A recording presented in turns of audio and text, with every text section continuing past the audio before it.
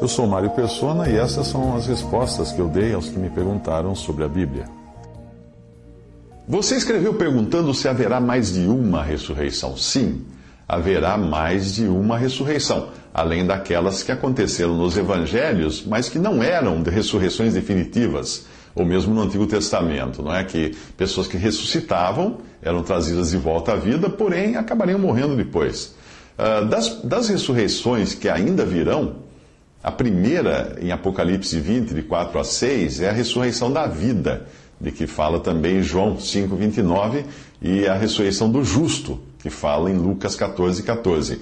É uma ressurreição de entre os mortos, é diferente da ressurreição dos mortos, que vai ser no final apenas para os perdidos serem condenados no lago de fogo. Aquela vai ser a ressurreição dos mortos. A ressurreição de entre os mortos, ou dentre os mortos, Filipenses 3:11, Colossenses 1:18, etc., mostra que são alguns tirados de entre outros mortos.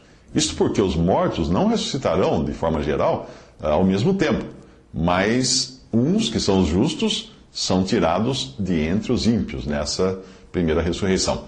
Esta primeira ressurreição vem em 3 partes, isso que muita gente confunde. Porque primeiro Cristo, que é as primícias.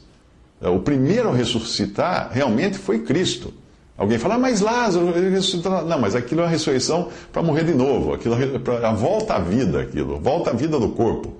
Mas a ressurreição com o corpo preparado para viver a eternidade é Cristo. Ele é as primícias, ele é chamado de primeiros frutos, ou primícias. E mostra como será a ressurreição dos outros que virão após ele. Depois de Cristo, os que vão ressuscitar os que são de Cristo na sua vinda. 1 Tessalonicenses 4, 15 a 18, 1 Coríntios 15, versículo 23. Por fim, os martirizados durante a tribulação também ressuscitarão, em Apocalipse 14, 13. A segunda ressurreição, esta sim pode ser chamada de ressurreição para condenação. João 5:29, ou ressurreição dos injustos, Atos 24:15, ou seja, dos condenados.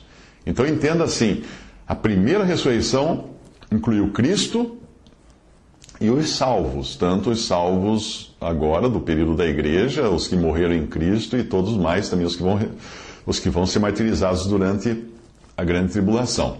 A segunda ressurreição só inclui perdidos, e essa é no final, no dia do juízo final.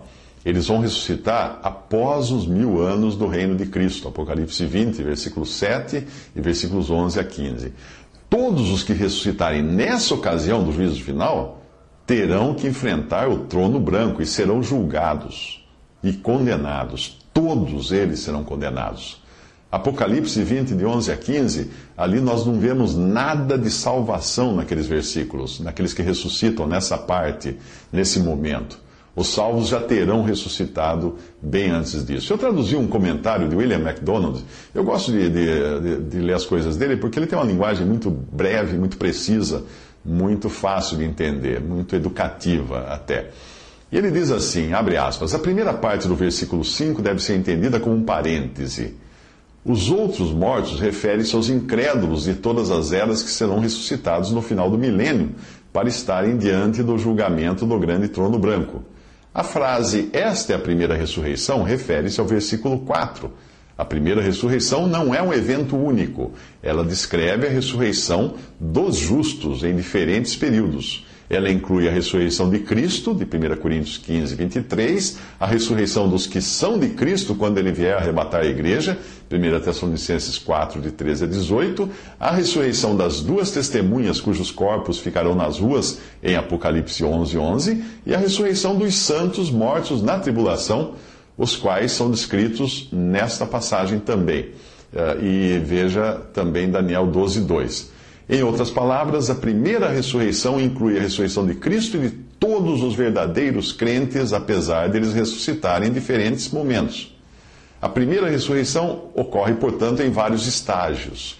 Os que participarem da primeira ressurreição não serão incluídos na segunda morte, quando todos os incrédulos serão lançados no lago de fogo, conforme Apocalipse 20, versículo 14. Até aí, então, a tradução do texto de William MacDonald.